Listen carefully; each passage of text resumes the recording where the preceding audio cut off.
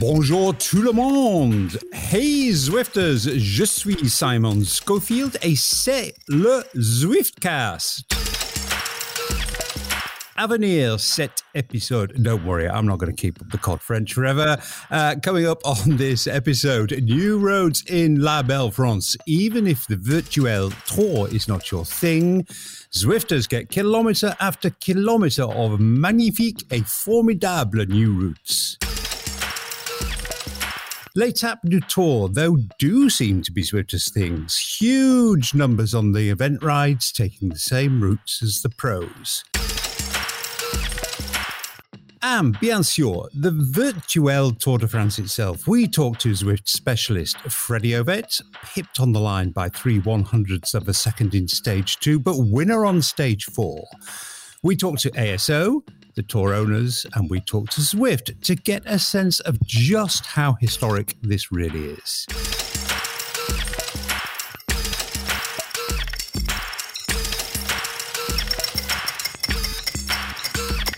And it is historic, Shane Miller. G'day, mate, by the way, or in fact, bonjour, mon ami. There can be little doubt that it is historic. Oh, look, in the context of the Zwift product in this podcast, yes, I'll allow the use of the word historic for this, yes, for sure. Well, I'm glad to see you're being such a stickler for language, talking my language there. Yo dude, Nathan Guerra, is Le Tour Virtuel making such a big splash across the pond as it is here?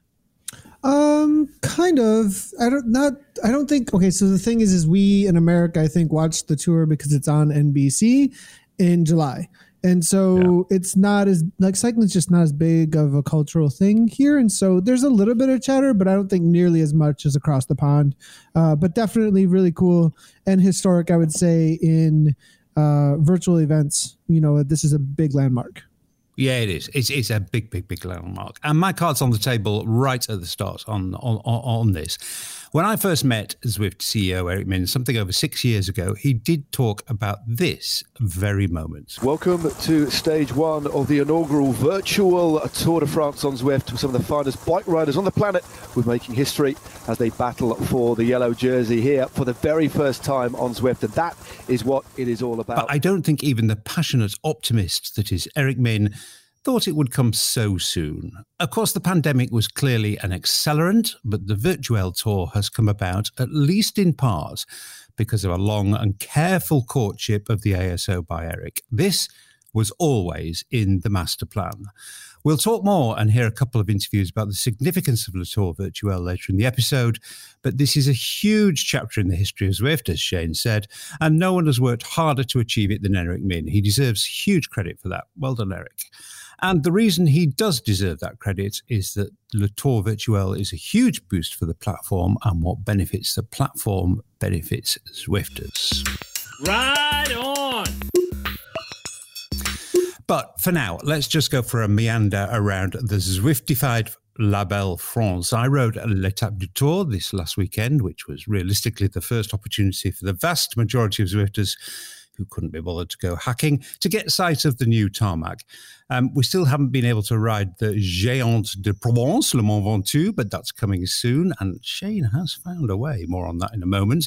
But what do we think of what we've seen so far? La casse-patte, or en anglais, the breaking legs? Shane, I think they have done a pretty fine job on this. Yeah, for sure. Look, any new course on Zwift are a welcome addition. Everybody just begs for new courses and new roads. I mean, I like what I see. I like what I've ridden, and there's a lot of countryside to ride. But not only that, they've put a number of landmarks around the route that really breaks things up. So there's things to identify along the way so you know where you are on this 22.9 kilometre course that we've ridden so far. So yeah, I do like it. And I do like that there's beach sheep. Have you seen the sheep at the beach? I haven't noticed that. No, I didn't notice the sheep, actually. I noticed a few kind of like, I really, really hate this word so much, but I'm going to have to use it, I'm afraid. And it is quite fitting in these circumstances. A few iconic features of France. I mean, just little things like there's an avenue of trees, which is just so French. And a couple of things I noticed from the helicopter views of the race coverage, which perhaps you don't notice if you're in kind of view 3, which I think most people are when they ride a stage. And the helicopter coverage showed one of those classic constructed by French farmers, bicycle out of hay bales things, which I thought was an absolutely lovely touch. Nathan, your snap verdict. What really stuck out to me and keeps coming to mind is straightforward. Like you sometimes, so I still don't understand. I understand Innsbruck pretty well. I don't understand Yorkshire completely because it's kind of a mess in my opinion. No offense, but like careful, you don't like careful. Like, but now this is just straightforward. Like here's a course. Like Shane said, lots of landmarks. You kind of know where you're at. You know what you're approaching, and each of the landmarks are done really, really well. So you kind of get this feeling of like where you're going and how it's going to play out, and you can kind of know what to expect a little more, which makes you plan out your route and how you're going to attack it. So I just kind of like that. Simple, 3 routes, 4 routes. I mean, you can do them backwards and forwards. And kind of snuck over to Vantu after my ride 2 hours ago too. That was pretty cool. So Okay, I really dig it. I love it. Well, let's get this over with now, shall we? Let's get this How Do You Ride Vantu over with now without hacking. You know, we don't approve of breaches of TOS on the Zwiftcast, but there's a way to do it without hacking. Shane, come on. Yeah, for sure. Look, and this was picked up straight away as soon as people were dropped into the public version of the course, which was 3 p.m. Saturday our time here, which I was doing the live stream of that. I think first up in chat, someone said, "Can we quit the event and just turn right and head to Vantu?" Yes, you can. And it works on any platform. So if you enter an event, either the Letap events, which I think are now all over, but the Discovery rides are on this week, you can enter those, just quit the event, and then use your arrow keys to head to the hills. Interesting. Well, as Vantu's come up, let's discuss that. I mean, we'll go back and discuss the things we have been able to ride officially in a moment, but let's just get the Vantu thing out of the way. It's such a long climb. I mean, a really, really long climb, and it's a hard climb. Realistically, Shane, and this may not matter, but realistically, do you think many Zwifters are going to ride Vantu very often? Well, it's hard to tell. We really don't know. Well, I guess next weekend, thousands and thousands will be riding it, so that's going to be fun. But the longevity of that, I'm not sure. But I said that about the Alpe d'Huez Zwift. I thought, who's going to suffer up that climb? No way. But then only a few weekends ago, there were thousands and thousands of people on there just going for the wheels, for the spin wheel at the top, just going for the masochist badge, just V-Everesting, just using the hill. This one it's not as steep in, I guess it's more constant. It's... This might be quite popular. I mean, if I was to do a 60-minute or a 90-minute hard climb where I didn't want to use erg mode, but I wanted something to push back on the pedals with a constant rate that I just selected a few gears for, this is where I'd head because it sort of opens up at the top. Things change. It's a story that unfolds because it goes for so long. I don't know, but I think it might be quite popular. I don't know, though. Well, how's that for sitting on the fence? Well, no, but you could be right there, actually, because, I mean, conventional wisdom, I remember on the Zwiftcast we were talking about, I think the phrase we used a lot was long climbs on trainers are boring. And then Alpe d'Huez came along and kind of blew that out of the water. I mean, partly because I think of the execution within the game. It was interesting to ride. Now, my worry about Vantu is in real life, it just ain't interesting to ride. It's a long grind through a forest. But of course, Zwift don't have to stick faithfully to that. And the other thing, Nathan, I think is that sometimes perhaps we may underestimate Zwifters' ability to rise to a challenge. I mean, we saw that on back in the early days of the pandemic on the Haute Route stages, which were really hard and were hugely well attended. So perhaps the same thing may apply to Vantu. And we're speaking in the dark here because we haven't seen it. I think there might be something new here too about access to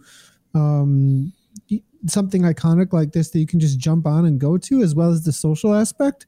I did Alpe d'Huez Zwift the other day, and people come in to chat in the live stream, Shane's live stream. I see people chatting about this. Like, there's this kind of, I did it the other day, and what about the wheels? And there's kind of this access thing that changes it, I think, about going out and doing this climb. And also the reality of the social aspect where like a group ride can hit it up, or at least your local club. Well, I mean, not local club. I mean, your online club now at this point is chatting about doing it more. And then the whole Everseen thing came around. So I think there's kind of, like you said, this changing attitude where you have a lot more people around you. And the reality is like, you don't pack Mount Ventoux in real life with thousands of people, whereas you can do that in Zwift. Next thing you know, there's people riding all around you, and it becomes this whole other experience. Yeah.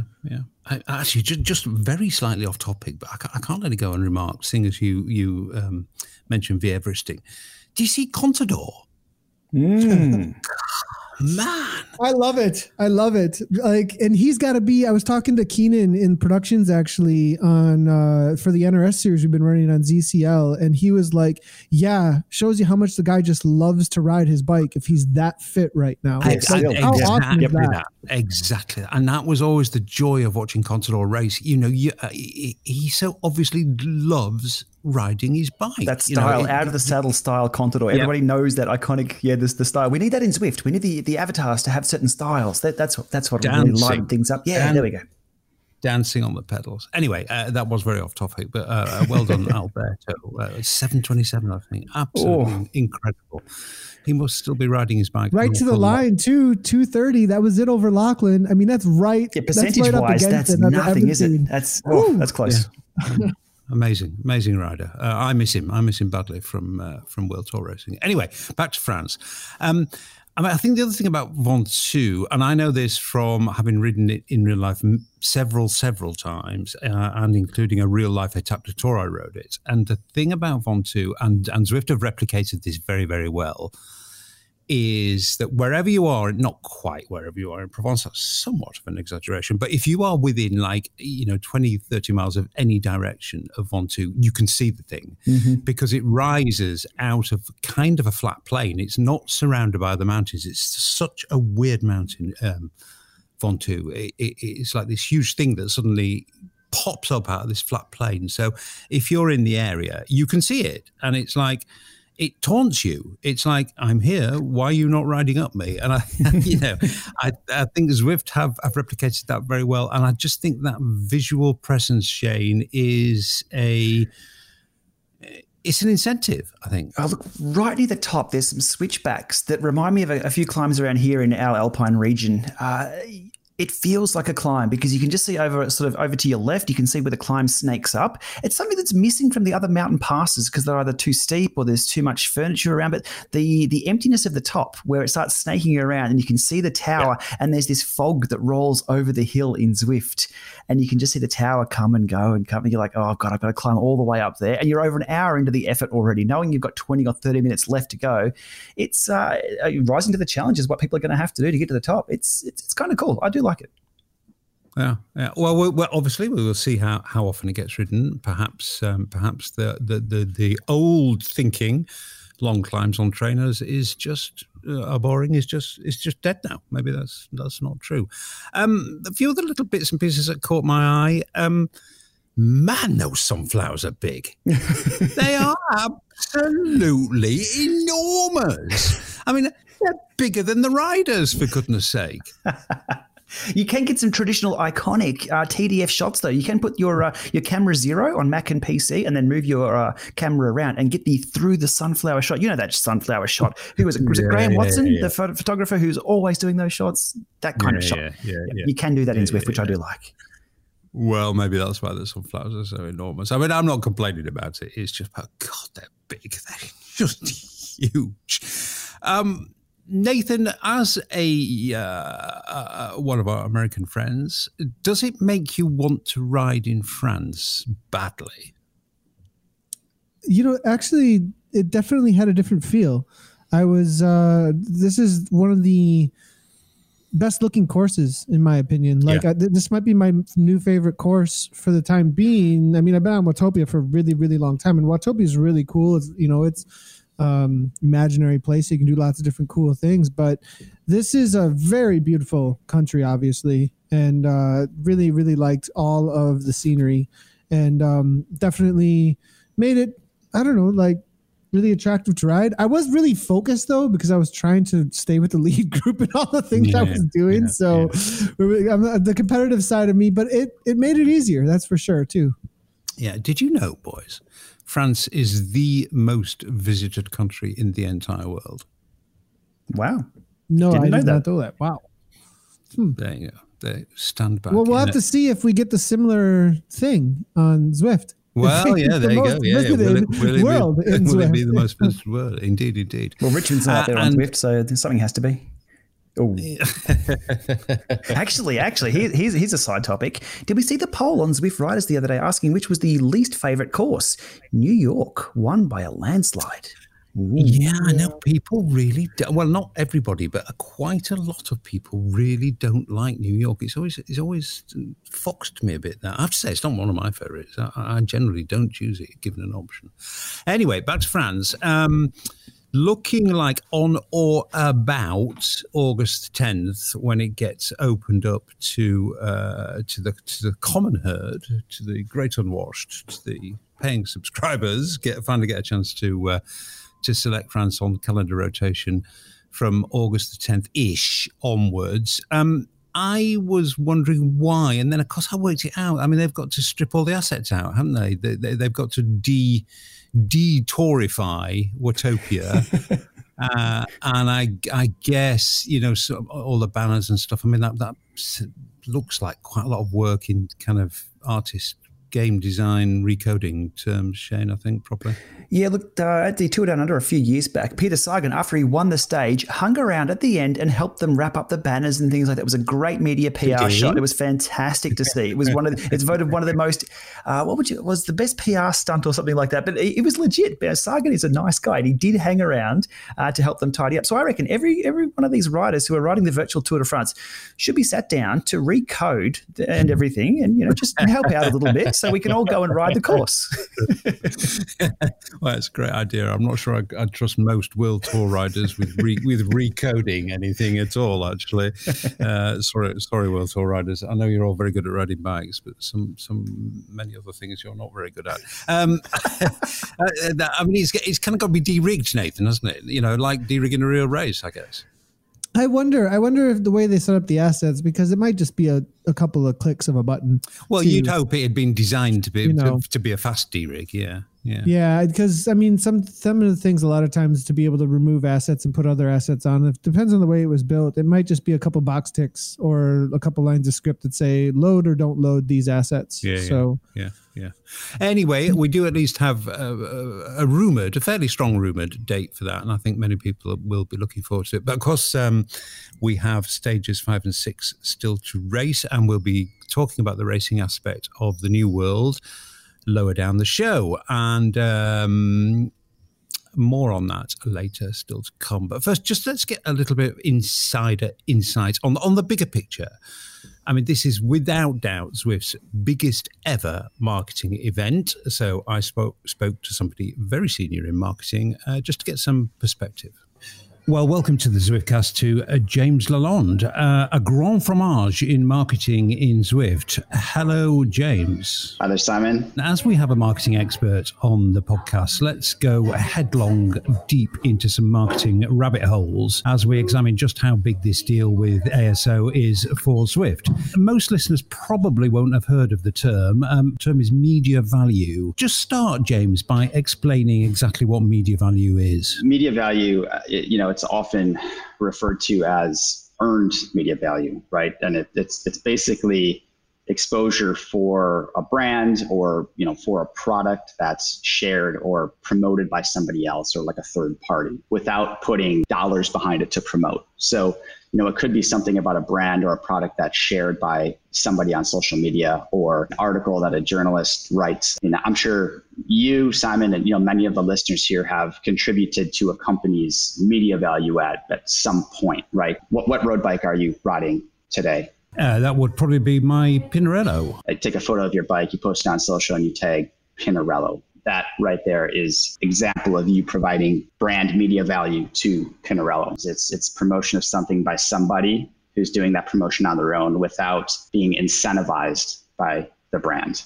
On the other hand, and in comparison, you have owned and paid media too. And just to kind of round out the explanation, owned media is something that comes directly from the brands. These are marketing channels that the brands have complete control over: email, websites, brand-owned channels, and so forth. And then the other example that I'll just highlight very quickly is paid media. And in short, this is putting money behind marketing to boost content. So things like sponsored social media posts or banner ads that you might see when you go to a website, advertisements on the front end of YouTube videos. This is all, a very fine-tuned science. And even at Zwift, we put a lot of support or paid media support behind content. We have a very talented performance marketing team to look after that. Earned media value, I think, is generally perceived by the consumer to be perhaps of higher value than paid, and even better, earned media value when it is so relevant to the product and the brand. I mean, it looks to me as though the virtual TDF is about as good as it gets for a brand like Zwift. Would that be accurate? Yeah, it's accurate. I mean, you can't really get much better than working with the most famous cycling race in the world, right? Absolutely, and you're there by dint. An awful lot of this media value is earned. Journalists are writing about this because they're interested. At the end of this, James, will Zwift ever be able to quantify the media value that's been earned by this project? There really isn't a consistent way to really measure or calculate the value, to be honest. I mean, there are some models out there that can be used, certain formulas that can calculate things like reach and conversion and impressions. But honestly, I think we'd have to devote an entire show to that conversation. We can also look at broadcast viewership numbers to get a good idea of how interested the general public might be in, the race or the virtual Tour de France itself. We can look at things like sentiment from the community to generally gauge if something is resonating with the community and fans of the brand. And also look at things like registration and participation numbers for events like the Étape de Tour de France, which is happening in conjunction with the virtual Tour de France. I mean, lots of ways to slice and dice and quantify different aspects, I guess. But I guess probably the very simplest metric is, is this going to put more bums on saddles and create more subscribers? I mean, is that too brutal? Is that too crude a measure? Yeah, I think we'd expect more bums on saddles. And, I think the thing is, like, you and I, we know Zwift very well, right? We're riding Zwift day in and day out. And a lot of the listeners on this show know Zwift very well. And you have a loyal following. And, as much as Zwift has grown over the past several years, we now have customers in 190 different countries. There are still people who have not heard of Zwift. And so, the opportunity to work with somebody like the ASO, of course, ASO being the owner of the Tour de France, this is the most famous and the most recognized race in the world for over 100 years. It's incredible. And, there will be a greater awareness for Zwift at the end of this month than there was at the beginning. I think the other thing too is it's a lot of it has to do with the time of year that it is, right? When you have most of these very passionate kind of diehard cycling fans who are really tuned into racing, they're glued to the in real life Tour de France this time of year, typically. And so because the in real life tour has been pushed, this virtual version is now incredibly relevant. So not only are we reaching people who have never heard of Zwift, we're reaching people who I think have heard of Zwift, but maybe haven't ridden in Watopia. Yeah, hopefully that paints the picture of what we're doing here. Yeah, I mean, I think what that paints a picture of is if you guys in marketing, guys and girls in marketing, sat down and said, what would be our number one dream? What would be the biggest possible marketing event or series of events that Zwift could possibly dream up to the best possible advantage? I think you'd probably end up with this, wouldn't you? In terms of what we've done at the company and our evolution and how we've grown, this certainly was the next step, especially if you look back at the significant onboarding of pro athletes and teams over the past couple of years, and more particular in the past couple of months. And we hosted the Tour for All Pro Race Series in early May. It was just the next natural step. It may not have happened as early as this year, but considering the circumstances that we're in, with the Tour again being delayed and pushed to later in the year into September, it was the opportunity that existed at the time. Yeah. Given the significance of this, James, and its importance, and you know, its kind of dream nature, if you like, are you nervous?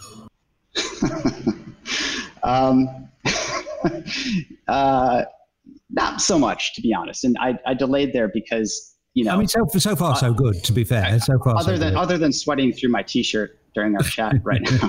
No, you know, we're through the first weekend of racing, right? Yeah. Which is, it's always the time when the nerves are riding extremely high because you're going into it, right? But a lot of the work on the back end had been developed, and we have an exceptionally capable team behind us at Zwift. And you see the progress being made, right? Like when you first approach the project and it's kind of chaotic and you start to really pull things in together in a structured format, and you start working cross-functionally with these teams, and you're having these daily meetings throughout the week, you start seeing the project be built, and then you launch, right? And then you have a week before the race begins, which is the case that we were in.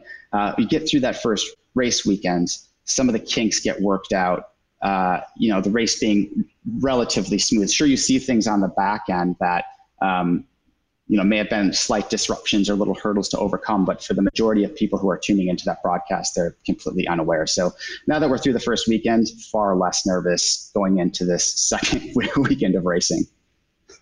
Yeah. Okay, James. Well, listen, this has been an extremely interesting conversation. Some real good insight there into how much this means to marketing for Zwift, which you know everybody can fully understand, and everybody who supports Zwift.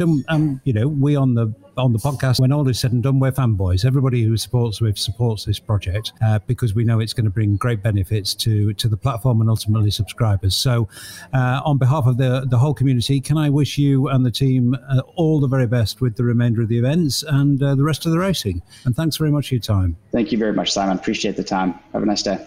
Okay, as we were discussing earlier, parts of the Utopia world we know and love so well have been redressed for the tour. And with some new added audio during racing, it's conjured up a very, very good atmosphere. The banners and gantries and excited spectators definitely work towards a real race atmosphere.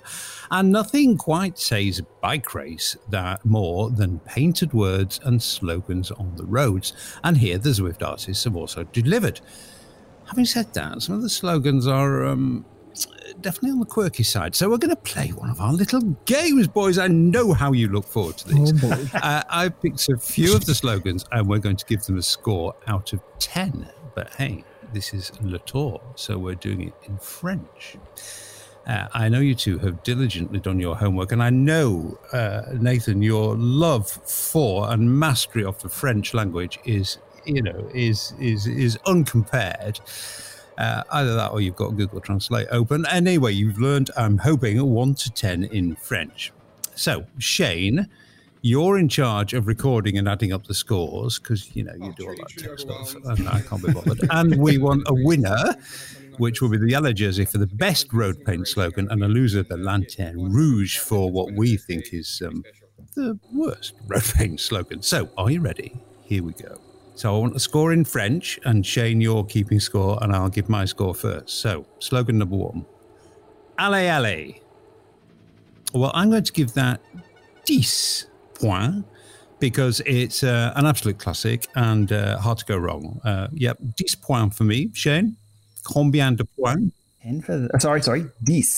We're in French. Allez, which is it the literal translation is come on? 10, Yeah. Basically, yeah. It means come on. Actually, now, you might like to know this. I went to an Italian race once, and the Italian version of it is die. So you stand at the top of the climb. No, you stand at the top of a climb, and there's like 5,000 people going die. And when it really threw me the first time I heard it, as you can possibly imagine. Anyway, back on topic. How many points for allez, allez, which, as you rightly say, means come on. I'm going to sit on the fence. Sank. Not very generous. Nathan. I'll go with now. How are you? So D, I pronounce this D. But maybe of course, Dece. Okay. Oui. Yeah, I definitely give a 10 on that. I mean, Dece for sure.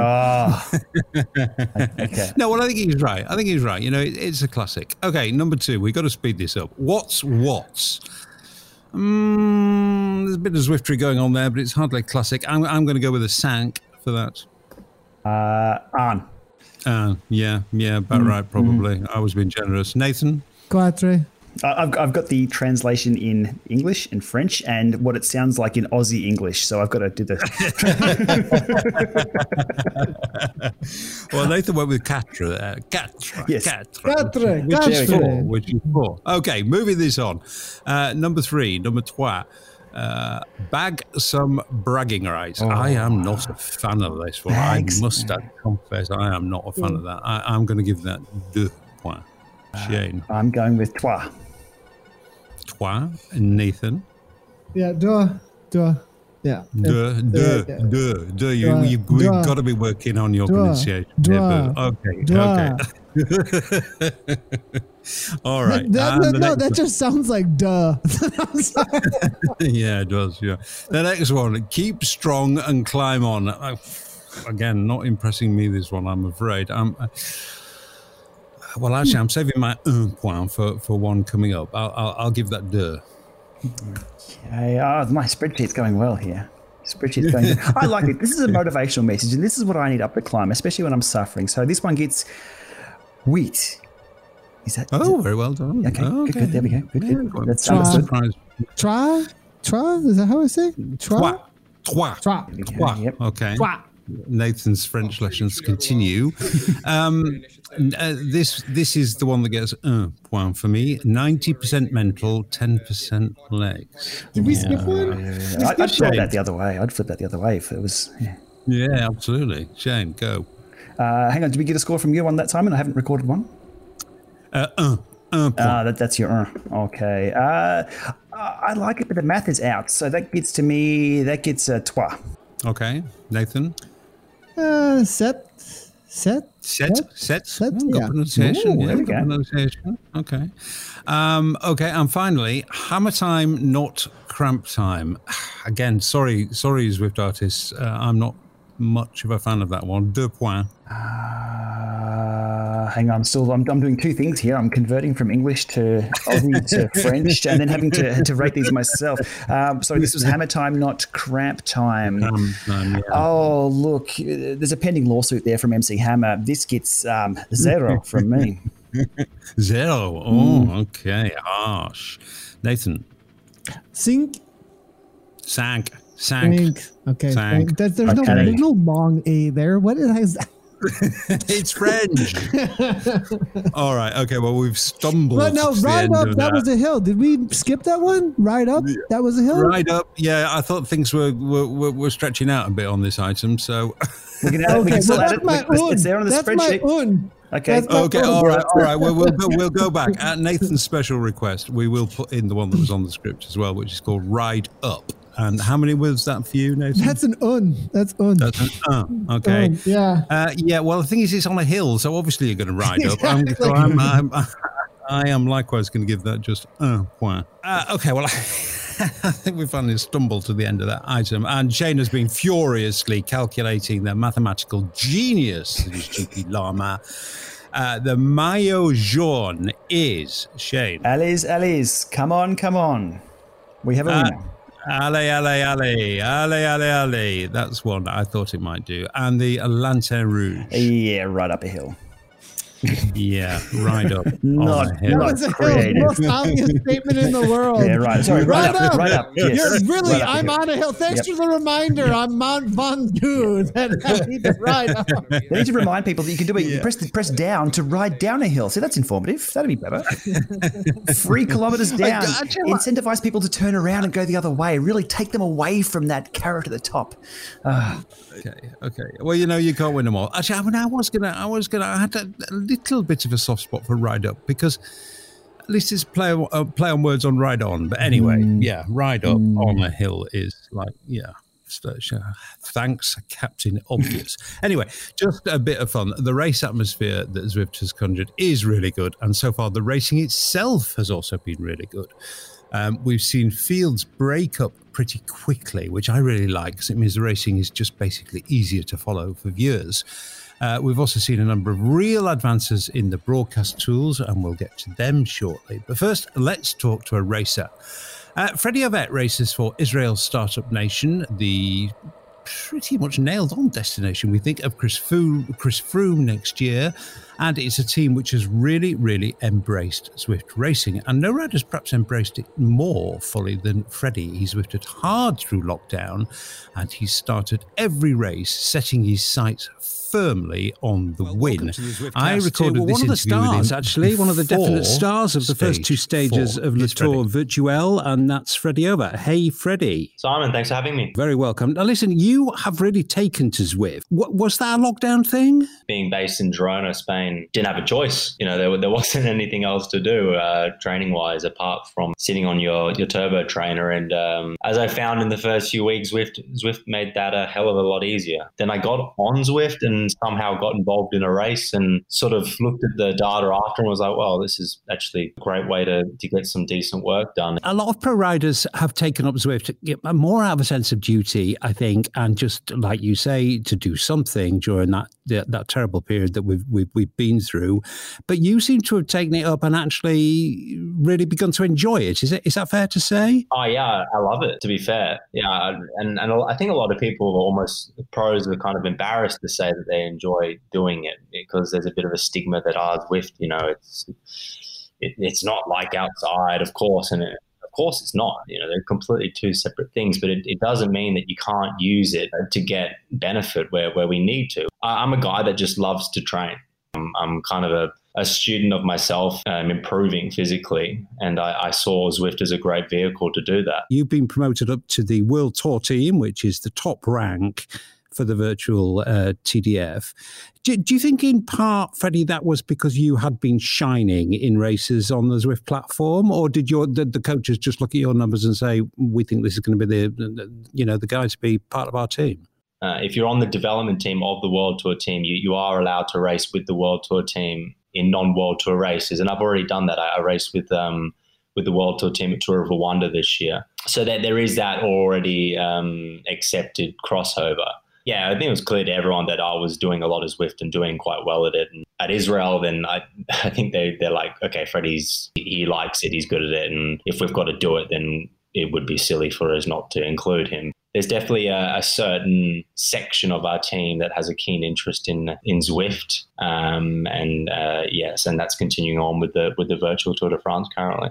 Yeah, I mean, I think that's pretty healthy for a team, don't you? I mean, you know, like as you've said, and as we all acknowledge, you know, Zwift racing is not the same as real life racing. Of course, it isn't, but there are benefits to be had there. And, you know, reading between the lines, some teams are maybe not quite as receptive to the things that Zwift may be able to offer as Israel have been. I mean, do you get a real sense of that from the team? The problem that people is making the comparison between real life racing. That just has to stop because it's not ever going to be anywhere near the same thing. They're almost different sports. As soon as that comparison is stopped, I think it opens a lot of doors mentally for you to enjoy the platform and get the most out of it for what it is. I'm thankful that Israel are so open to it because there's quite a lot of teams that haven't. I think that would have made the lockdown period, for example, very difficult for them. We often hear from commentators, and certainly it's kind of, you know, orthodoxy in the Zwift community that Zwift is so different from real life racing that Zwift experience really does count for a lot in the virtual races. Do you buy into that, Freddie? Do you think that really is true? I don't actually. Quite annoying sometimes when a lot of people kind of like, he's only good because he knows Zwift, because he's done a lot of Zwift racing. And personally, I'm not sure about other people, but I don't find Zwift that complicated. It's quite straightforward. You stay towards the front, try not to get dropped. And then if you're at the finish, sprint. The power-ups that, you know, everyone makes a big deal as if they completely change everything, and they give a somewhat subtle boost, but that's it. And a lot of guys on the team have said, you know, how can we improve? I really have a hard time answering that question because I just find it quite straightforward. The start is always hard, and then it remains kind of hard the whole way. And if you can sprint at the end of a hard effort, then you're probably going to do quite well. Well, I mean, it's sure working for you. I mean, does it give you a kick to drop Geraint Thomas and riders of that stature? Not really. I mean, like I said, we can't really make the comparison because it's just two different things. But it is very cool to see these little avatars with, Mike Woods and Geraint Thomas, behind you, behind me, whatever. Yeah, it's cool. It's fun. But I'm definitely not reading too much into it. These are very, very, very established pros that have done a lot outside, and I'm just trying to make my way up. You've certainly lit up the racing that I've watched so far. Penultimate question. We're both in Girona, and you quite often post race to Strava, and you're currently the KOM on a very well-known climb, or you were last time I checked. I don't think I am anymore. This is a climb called El Argels, for people who don't know. It's a little 20-minute effort just on the edge of town. And as you've just hinted at, actually, it's probably one of the most fiercely contested segments on Strava anywhere in the world because of just the sheer number of World Tour pro riders based here. My question was, there must be a few riders looking to knock you off the perch, but looks like it's already happened. Are you going to go out and get it back? The time's so fast now that you need guys helping you, and you need the wind to be perfect. George Bennett's gone really fast, and I'm not sure I need to gather motivation later in the season to ring in some support and go after it. But I enjoy Strava like I do kind of Zwift, when you're feeling good and just sort of going all out on a climb or a segment and comparing yourself is quite fun. I shall keep a close eye on that leaderboard. Finally, last question. I mean, I'm old enough to remember your dad, the great Steve Ovett, the middle distance runner whose intense rivalry with Seb Go absolutely captivated the world in the 1980s. I mean, one thing, fella, you've got some good genes there. They say if you want to be a good athlete, first choose your parents. So, I mean, that's pretty helpful. But does your dad take a keen interest in your cycling career? Yeah, he's my biggest fan. But we speak daily about how I'm going, and whether it's on Zwift or my training or my upcoming races. I'm all he cares about when it comes to cycling, which is sweet. But no, he's fantastic, and I value his input to everything he says about training, athletic performance. Obviously, it's a different sport, but at the end of the day, he was an athlete his whole life at the highest of the high level, so he knows what's needed to be done. Yeah, I've bought into that ever since I was a young kid. Yeah, I appreciate him greatly. No, I bet you do, and I bet he's got some very sage words of advice. Freddie, it's been a delight watching you in the Tour. You're always a really, really great rider to watch when you race on Zwift. Good luck, not only in any stages you're still going to complete on the Tour Virtuel, but for the rest of the season. Thanks, I appreciate it. Yeah, hopefully I can get a cheeky win on Sunday. I'll be going for it. So let's see. Well, that was timely, wasn't it? Very prescient of yours truly there. I recorded that interview before Freddie stormed to victory in stage 4. Now, actually, it wasn't that prescient because I picked Freddie out to interview. One, because I've got a kind of bit of a personal connection with him. I helped him get set up on his Zwift here in Girona just a little bit. And 2, I've been watching him during the racing, and he was always going to win a stage. I mean, he is just immensely strong. And he said during that interview, Nathan, he felt that power-ups count for little. As far as he's concerned, it's just all about the power through the pedals. Power-ups are to Freddie at least the most minor of marginal gains, or so he claims. But I did notice that he crossed the line on stage 4 with a power-up engaged. So I think he's sort of got a point with power-ups and World Tour pro riders. They're so powerful, so strong, these guys. Does a little power-up really make a difference? Freddie says no. I mean, I think he's probably seeking to make a broader point there, because he certainly deployed a power-up to help him cross the line. But that broader point, Nathan, these guys and girls, they are just so incredibly powerful that a little bit of a feather is not going to make any difference to them. I've said it over and over again. I'll say it again. Do you want to get rid of crosswinds? Do you want to get rid of cornering? Do you want to get rid of all the other things that make random number games happen and tactics in real life racing? No. Do you just want a Watt Fest? No. And so you're adding things that help you simulate some sort of tactic, some sort of RNG. Now, is this the best RNG? I still would say no. I still would say that there's a much better way to employ gamification, or if you want to call it sporting, if you don't like the word gamification, game theory to this world, then we could do it another way. But I think the Aero power-up by far is the strongest power-up in a sprint situation, and you get a huge advantage from it. Somebody who is putting out 13.3 watts per kilogram for 15 seconds, 11.7 for 30, and a 5.1 average throughout the stage 4 of the Tour de France, most likely doesn't have to worry about power-ups too much, although they do make a big difference, I think. But that man, if you look at the comparison between himself, Valgren in third, Craddock in fourth there, his numbers are above and beyond them, and he's just showing crazy fitness. So yeah, power-ups matter, but at the same time, the dude's just really strong. I think he was being kind of sort of deliberately controversial to illustrate another point he made very clearly, both in his interview with me and actually also in his interview post-match when he won stage 4, Shane. And this was, I think the words he used are, we need to stop the comparison between Zwift racing and in real life racing. They are two completely different things. He's a bright lad, is Freddie. And that, again, I think was a really, really interesting point he made there. Let's just quit with the comparisons. These are two different things. For sure. I think Jonathan Vaughters said it right on Twitter, which was misconstrued in a number of ways, as Twitter always is. I think Vaughters said that the physiological demands of Zwift racing is so very different to outdoor racing. He said it was more akin to running, but I guess that's a little weird. It's not quite. But he did make a very good point that we've known for years and years and years. Zwift racing is like a hard criterion, which is on from the gun, cross between a time trial. There is no coasting, and it is on, which is very different to racing outdoors. So I think Zwift racing itself, what we're seeing people win here is Zwift races. We're not seeing them win replications of the Tour de France. It's not a 6-hour ride, and I've seen Eric Min say this in a number of interviews this week. They're winning these Zwift races up against the same people who ride the Tour de France stages and Tour de France events. Yes. So it needs to stand alone. If you're a champion Zwift racer, you're a champion Zwift racer. Are you going to be good outdoors? Well, it's a different thing. I've said to a number of people this week that it's very feasible to win a Zwift race blindfolded. If you were to jump on a bike, put a blindfold on and ride as hard as you can, there's a high chance you'll win. Try that outdoors.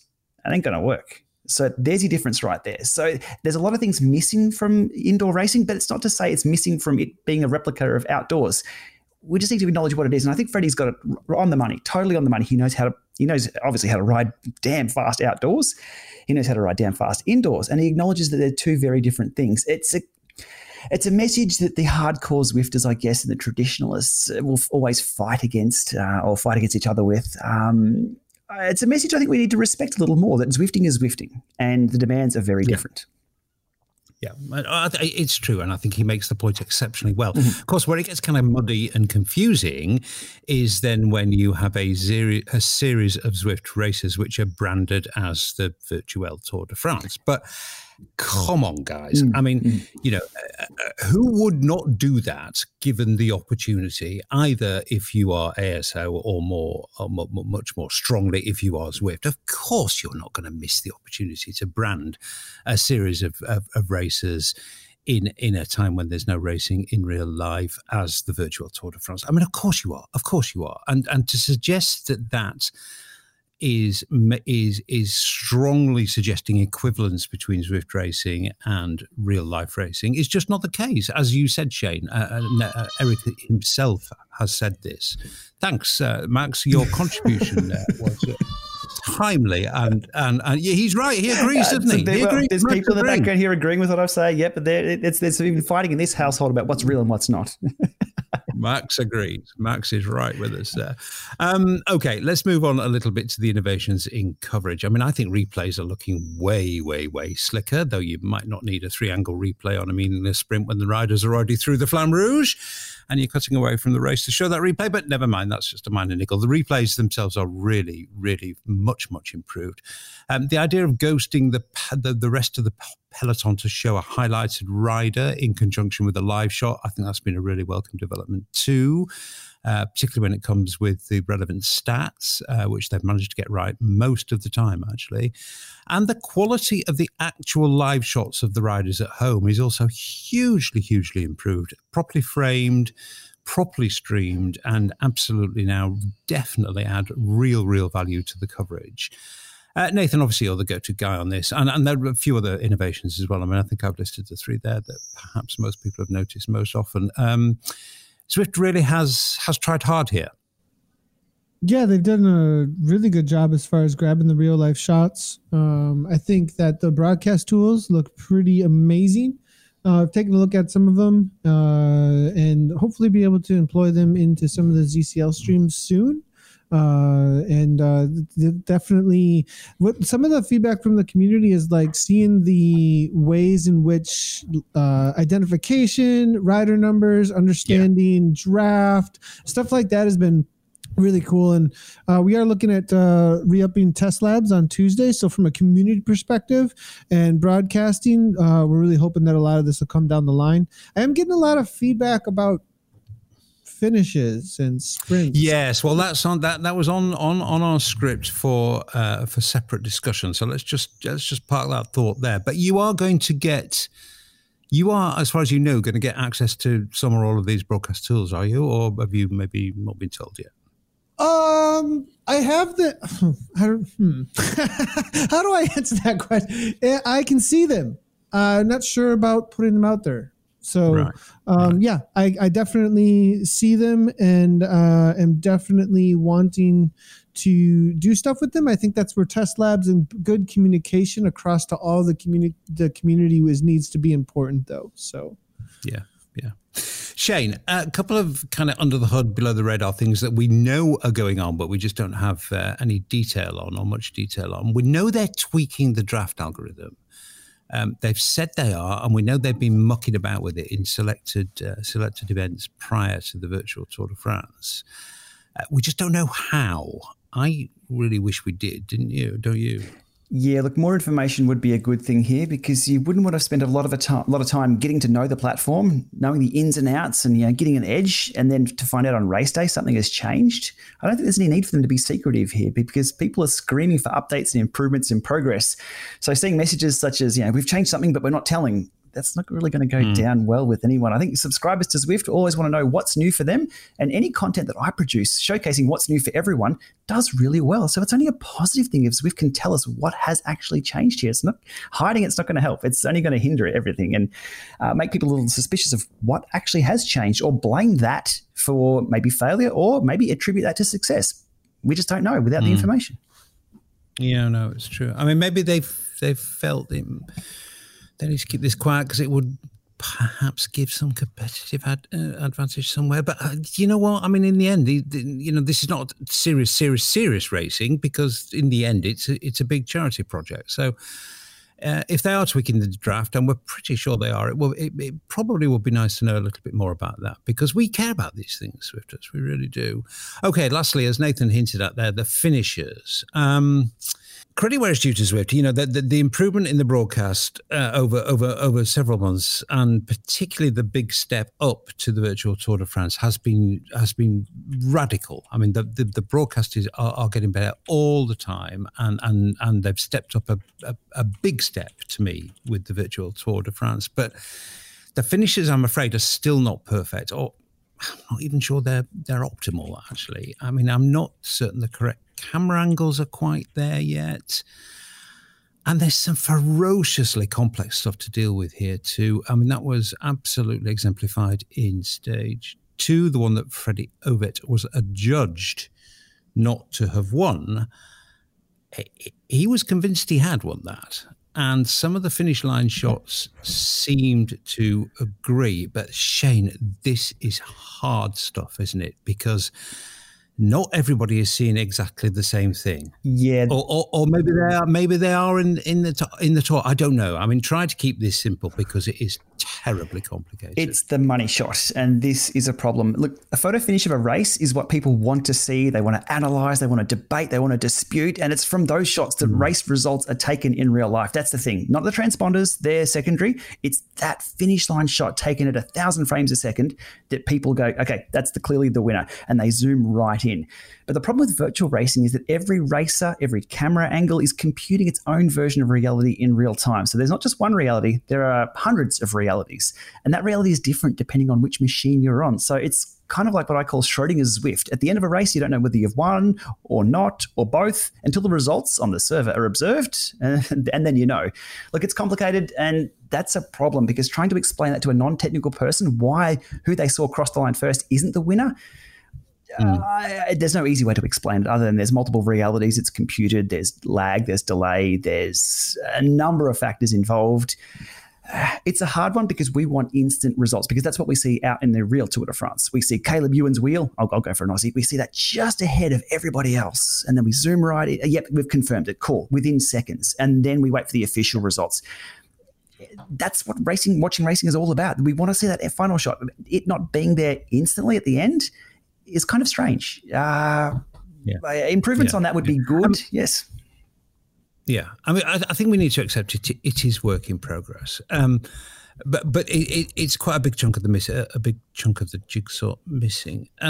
Nathan, I thought they did quite well in coverage on the stage 2 finish, really, in that they just didn't dwell on the fact that it looked like the guy who they said hadn't won had in fact won. They did kind of fudge over that and draw a bit of a veil over it by not repeating too many of the shots that seemed to show that Freddie had won, which I guess is probably the right thing to do in these circumstances. I mean, do you have difficulty with finishes on ZCL races? A lot.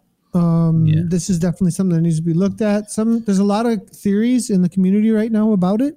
WTRL, so the event organizers have been seeing this for a really long time.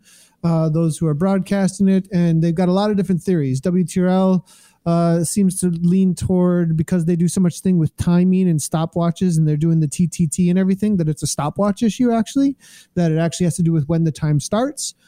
For the riders. Others think that it has more to do with the fact that everybody's at different tick rates with the servers. And I also, maybe Zwift is still trying to figure out that whole side of things as well. Where is this issue lie? And then your thing about just staying away from the finish lines, maybe there's something behind that because of that. Yeah. No, they are tricky. I don't think there's any doubt about that. Well, we got to go back to original Jarvis now at this point too. Why, and then when events were made, what they were built on, and all of that, right? We have to go back to, and I think Shane, you've said this a lot of times, that like originally events weren't even a part of the game. And then when they got written into the game, how was the stopwatch started, and how was the finish line predicted, and all that kind of stuff. And was it originally built for esports? No, it was built for training. And then people started racing on it out of the community, and out of a community project, events came out, And so I think, having to, after you program a lot of things, having to go backwards is very difficult. Yeah. Tricky one. Work still to do there. Not that it's detracted from the enjoyment of the race, because in the end they've decided that there is a result, and that's the result that's going to stand.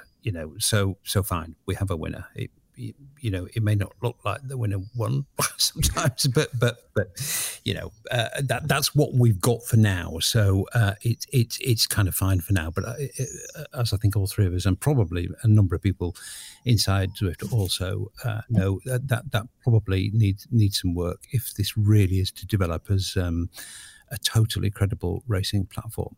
Okay, well, just finally on this, this has become so normal now, it's actually barely worthy of comment, but the male-female parity is, of course, massively, massively welcome. I mean, it's just the right thing to do. and it's become so normal now that we don't even talk about it, which is right, really. I mean, of course, there should be equalised broadcast and equalised racing between the genders, and like I say, so normal now we don't even talk about it. But I do talk about it with ASO because, of course, that is not the case in IRL, and I had the chance to talk to ASO around about a week or so ago about why they decided to get involved and endorse and agree to and promote a virtual TDF.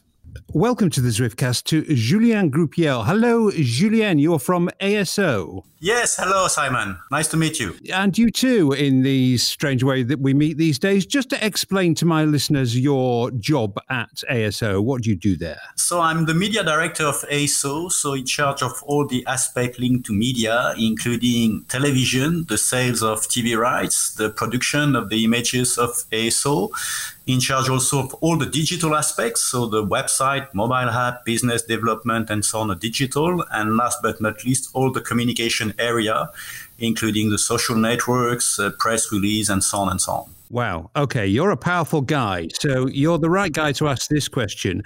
Why did ASO decide to become involved in a virtual Tour de France? I mean, the Tour is a tour, and the virtual tour is a very, very different thing. Yeah, for different reasons. I would say that the first one is that we wanted to have something consistent in July linked to the Tour de France. Christian Prudhomme always says a month of July without any Tour de France is not a month of July.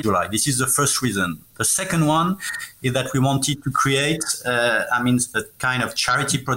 So that was something important for us to build a charity project, and the virtual Tour de France is part of the charity project. And last but not least, we have always wanted to be creative, innovative, and for us, the virtual sport is something that we wanted to look into. Well, they're very convincing reasons. The Tour is so special to cycling fans and so special to everybody with any kind of interest in cycling. And in fact, lots of people who only have an interest in cycling once a year. And it has an incredibly rich history and very strong traditions. Was this because of that? Was this a difficult decision? No, it was not a difficult decision. We are facing what we all know. There was no other choice that to organize the real Tour de France at a different time. So that's the way it is. We need to adapt ourselves, and I think that was the right decision. Nevertheless, we wanted to do something in July, so that's why we are here for this virtual Tour de France, where we do expect it's going to be a big success. Yep. Well, there's certainly a great deal of interest in it. I'm sure you had many approaches because there are a number of different virtual cycling platforms now. Was it always going to be Zwift? To be honest, we had discussion with all the platforms. After days of discussion, Zwift appeared to us as the most consistent platform, and the riders are used to Zwift. They have a big number of subscribers. They are powerful. We had a good relationship with Eric and all the teams. So it made the decision at the end, and we are very happy so far with all the job that has been done. What level of interest have you seen from broadcasters, Julien, compared perhaps to an ordinary Tour de France? Is there as much enthusiasm? Yeah, there are much enthusiasm. When you look at the figures, we get 20 broadcasters in 130 countries. So we are very, very happy of that. We charge broadcasters of the Tour de France. We will have also a coverage on the digital, for sure, on the Tour de France digital platform, on Zwift digital platform. Even the teams can have access to the live feed. So this is really something important. And I would say, that's clearly the point. And we do believe that for the broadcasters, this is important to get, I would say, fresh content. They have all broadcasted archive and so on, and they're still doing that in the month of July because this is the initial date of the Tour de France. But with the virtual Tour de France, we bring something which is fresh, new, and a bit different. So that was quite so far a good success in terms of TV distribution. I guess one of the other major benefits of doing a virtual Tour de France is the level of participation on a contemporaneous basis that people will be able to do by doing the virtual l'étape. I've done the real l'étape 5 or 6 times, and it's a fantastic experience. But this makes it much easier to participate. Yeah, I mean, this is something which has been key since the very beginning. There were the pro race for women and for men. And in the very beginning, we also said that we need to do something for the cycling community. I mean, we have a lot of people participating to l'Étape du Tour. L'Étape du Tour has been postponed also because it could not take place in July. So we are very enthusiastic with the 3 virtual l'Étape du Tour that we're going to set up with Zwift the same weekend as a pro race on the same route. And we do expect to have a lot of competitors, and this is good to animate the cycling community. This year, of course, is completely exceptional. 2020, we hope we never see anything like it again. But the way that things have developed has happened in a number of interesting ways, and this is just one of them. How much thought will you give to doing this in 2021, 22, 23? Could this run in tandem with the real tour every year? We need to look if the operation is going to be a success. So among the different criteria, the audience and the appealing of the fans would be something.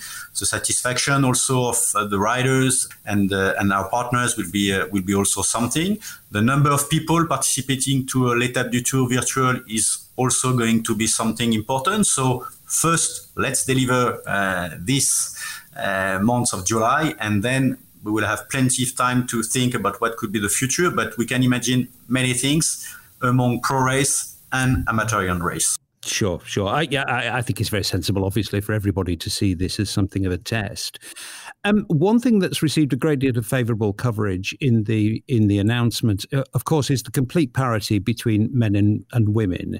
Now, given that the tour itself has not had parity previously, does this increase the pressure on ASO next year or the year after, Julien? I mean, having done it once, you might need to do it again. To be honest, we do already organize quite a lot of women pro race. I mean, we have Flèche Wallonne, Liège-Bastogne-Liège, Paris-Roubaix. We're going to produce for the first time this year a live feed on Flèche Wallonne, a live feed on Liège-Bastogne-Liège. So we are totally involved in women cycling. This is for sure. Internally within ASO, we have set up group of reflection to think what we could do in a near future to organize maybe a women Tour de France. So that's something which is already on track. Of course, the situation of today has brought some delays in being able to put things in place, but that's something which is still in our mind and within our reflection within ASO. Sure. Okay. Well, listen, final question. It would be unforgivable if I had such a powerful guy from ASO on the podcast without asking this question. We're all very much looking forward to the virtual Tour de France, of course. But July with no tour or a year with no tour, it just makes many, many people very, very sad, me included. Will it really take place in August, Julien? Are you absolutely confident? I mean, we are working as the Tour de France will take place in September. The signal we have so far, is there. We are organizing ourselves. We, of course, will have to take some measure to protect the riders, to all the measures that we have to take. And then you never know. I mean, every day is passing, and we need to be cautious. We need to work with a lot of humility. But in our mind, within ASO, we are doing everything to organize a Tour de France at the end of August and within the month of September. But I guess in some senses, there will be many other people involved in the decision, and it's not just your decision, is it really? Exactly. The authorities, we are in daily discussion with the authorities and so on. So it's not going to be only our decision for sure, and we will take no risk for sure. Okay. Also. Excellent. Thank you very much. That's been a very interesting and illuminating interview. Thank you very much indeed for your time. Well, some interesting stuff from the ASO there. I think they clearly feel pressure. Well, that's a statement of the obvious. They definitely feel pressure to do more for women's cycling. They were very quick to list the things that they were doing there. But I do think something like the virtual TDF is only going to increase that pressure, and that's probably a very, very, very good thing. That's it, boys, pretty much, actually. Time for our final thoughts. The participation rides, huge. And it was interesting that James Lalonde, the marketing guys from Zwift, one of the kind of indices of success that they use, because there's lots of ways for them to define and measure and quantify success. But one of them, for sure, is the participation levels in the big associated rides like L'Étape du Tour for the Virtuel Tour. Now, I did mine. Must say I have been riding outside a lot recently, mainly because the weather here is fantastic, and also because I did spend many, many, many weeks indoors. So I've probably ridden outside this summer more than I would do normally. But of course, the Étape du Tour dragged me inside, not kicking and screaming at all, actually. I was really looking forward to doing it. Air conditioning on full. I didn't go two fans Freddie setup. I do think he's two fans. I do think that's a cool setup, and I can see that catching on, can't you? I didn't go two fans Freddie, and I did sweat a lot, but I still really, really enjoyed it, as did, I think, 4,500 other people on the ride that I did. Shane, obviously, in Upside Down Land, it is winter with you, so easier for you to do them, I think. But to pull that number of people in from their default mode in July, which is riding outside, that is a hell of an achievement. Yeah, look, Zwifters like new roads. That is a fact. And these are new roads, so the numbers are big. But not only the new roads, the redressed up Watopia the previous week, that was still very well attended. So these cornerstone, these keystone events are always so well attended. What do we have? The Tour of Watopia, that was huge. The Haute Route was massive. Tour for All was good. Tour for All, yeah, they just didn't nail it. I think status events, Shane, I think is the big deal. That's it. Now, for me, my motivation is to get on there and stream the first rides and talk everyone through it and showcase them. And the number of views that I get on my stream are well above my normal streams for just showing people, oh, look, here's my first ride through. If you're doing it in a few hours, I'm a few hours ahead or behind, depending where you are in the world. So they'll jump on and have a look at what's going on. People are just interested in new things. And that's the Zwifting thing all along, isn't it? We've had the appetite for something new all the way along. In the early days of Zwift, we were getting updates, and then they threw in a U-turn for us, and it turned our world twice as big. So this is one of these new roads. Everyone's excited. Jump on board, whether it's sunny outside or not. This is Zwift. And Zwift is not an alternative to outdoor riding. It's an accompaniment too. So, you can go road cycling or triathlon or gravel biking or jumping on Zwift. It's just, okay, there's a new Zwift thing. Okay, I'll do that today, regardless of what the weather's like. So it's good to see it being a thing and being such a big thing in this time of year. Yeah. No, it's a real achievement being able to pull people indoors in July. Actually, that just reminded me, Nathan, Nathan saying gravel riding there. The one thing, as I was sweating copiously and trying to keep up with my little pack of 100 rendered riders on my L'Étape du Tour, the thing I did notice about the surroundings was what looks to be a ton of potential gravel rides in France. Yep. Have you noticed that, Nathan? No. Have you not? Okay, well, Shane is... No, I did not know. But here's the thing. I want to say that I watched Shane's live stream, and I have a very different type of live stream. My head is down. Yeah. I am focused. Wattage. I'm smelling the roses. Look at this. And pushing zero. Looking around. Check this out. And I'm like, what are we doing? How do we win? So, no, I didn't notice the gravel road. Well, Shane, as you did it at tourist pace, I'll come to you on this one. There just looked to be loads and loads of bits of gravel intersecting with the tarmac. And perhaps we should have talked about this at the top of the show. I mean, the scope for expansion of France is obviously enormous, but it looks like gravel might be prioritised. I think we see that on a few other courses. The flat desert course on Zwift has a few side roads that lead to nowhere. Yeah. I think Zwift are building out worlds that gives them the opportunity to just build out courses that could really open up things, side routes or alternate descents. And then from there, imagine what the megaplex would be if we have even more ways to ride around the different worlds. It would be huge. Not quite sure what they'll do with them, though. A few of those dirt roads on the new France map do just loop back around. There's only a few hundred meters, but the potential is there for them just to give us a little turn off this way to go, gravel exploring. That would be super cool. And yes, I was what I would call rubbernecking on lap 1 of the France map. I was looking sideways and looking sideways and looking sideways again, and I did spot those sheep on the beach. What else do we have? The just the iconic the windmills, the building. Yeah.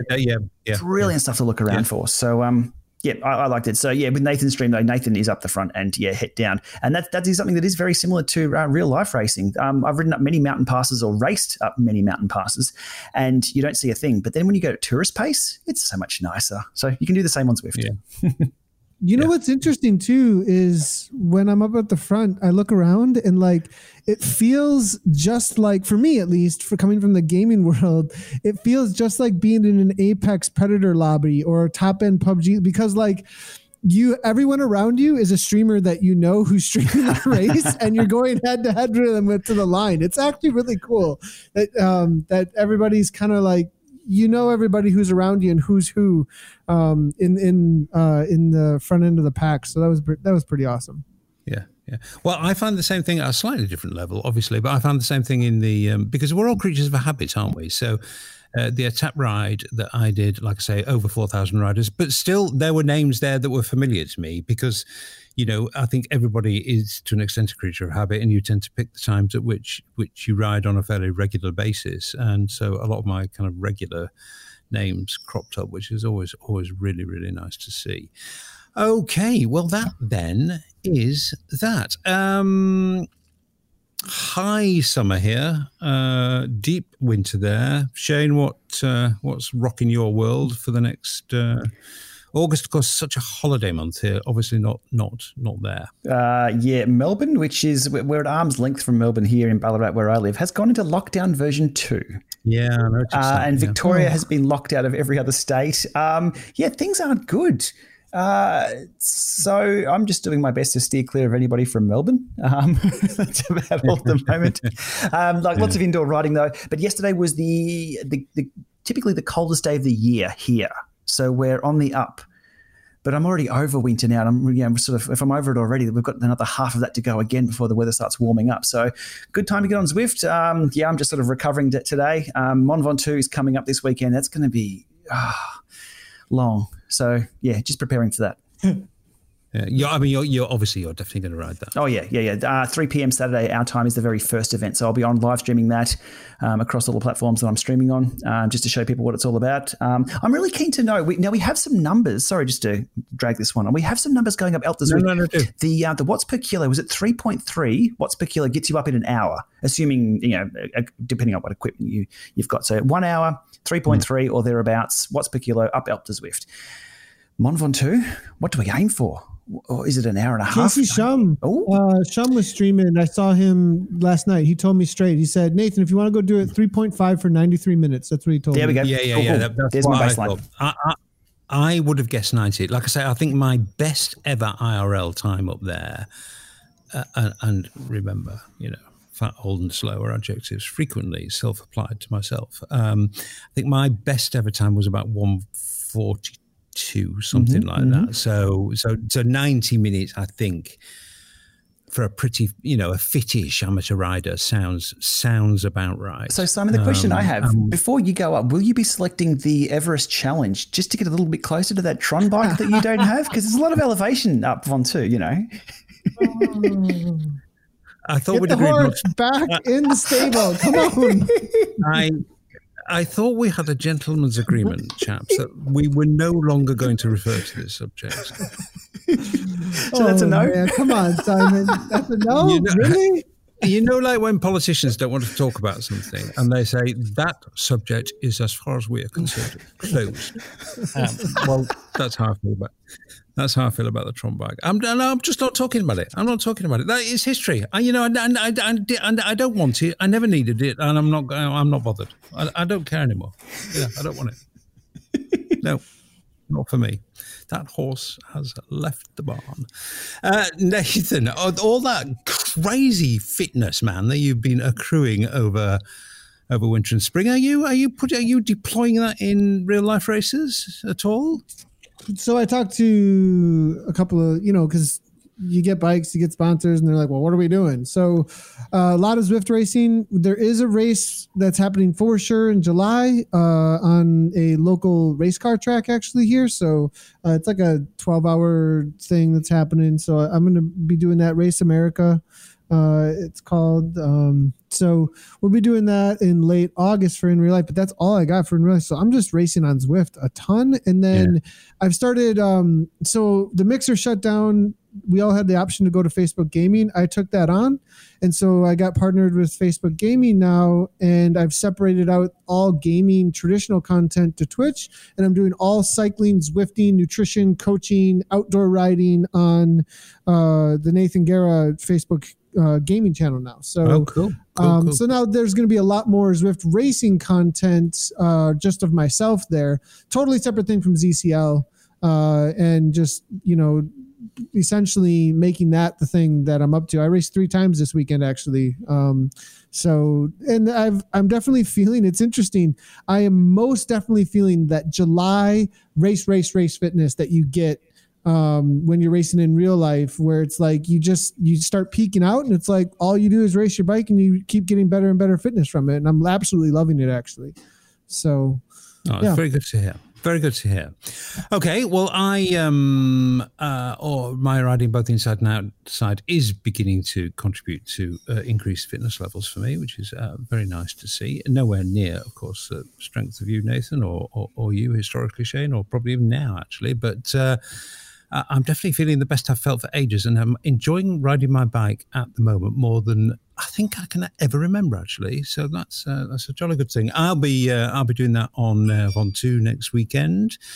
We're going to be very European, actually, and we're going to take August as holiday for the Zwiftcast. There's not going to be a Zwiftcast in August, but we will be back firing on all cylinders in September.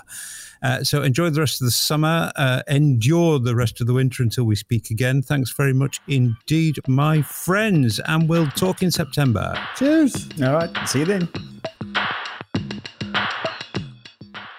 And the usual housekeeping. Thank you very much to Zwift for their continued support. And that support has now been extended for a further year. So you've got another year of Zwiftcasts to look forward to. But that's on the same terms as before, which means that we decide what goes into the Zwiftcast, not Zwift. Thanks for listening. See you next time.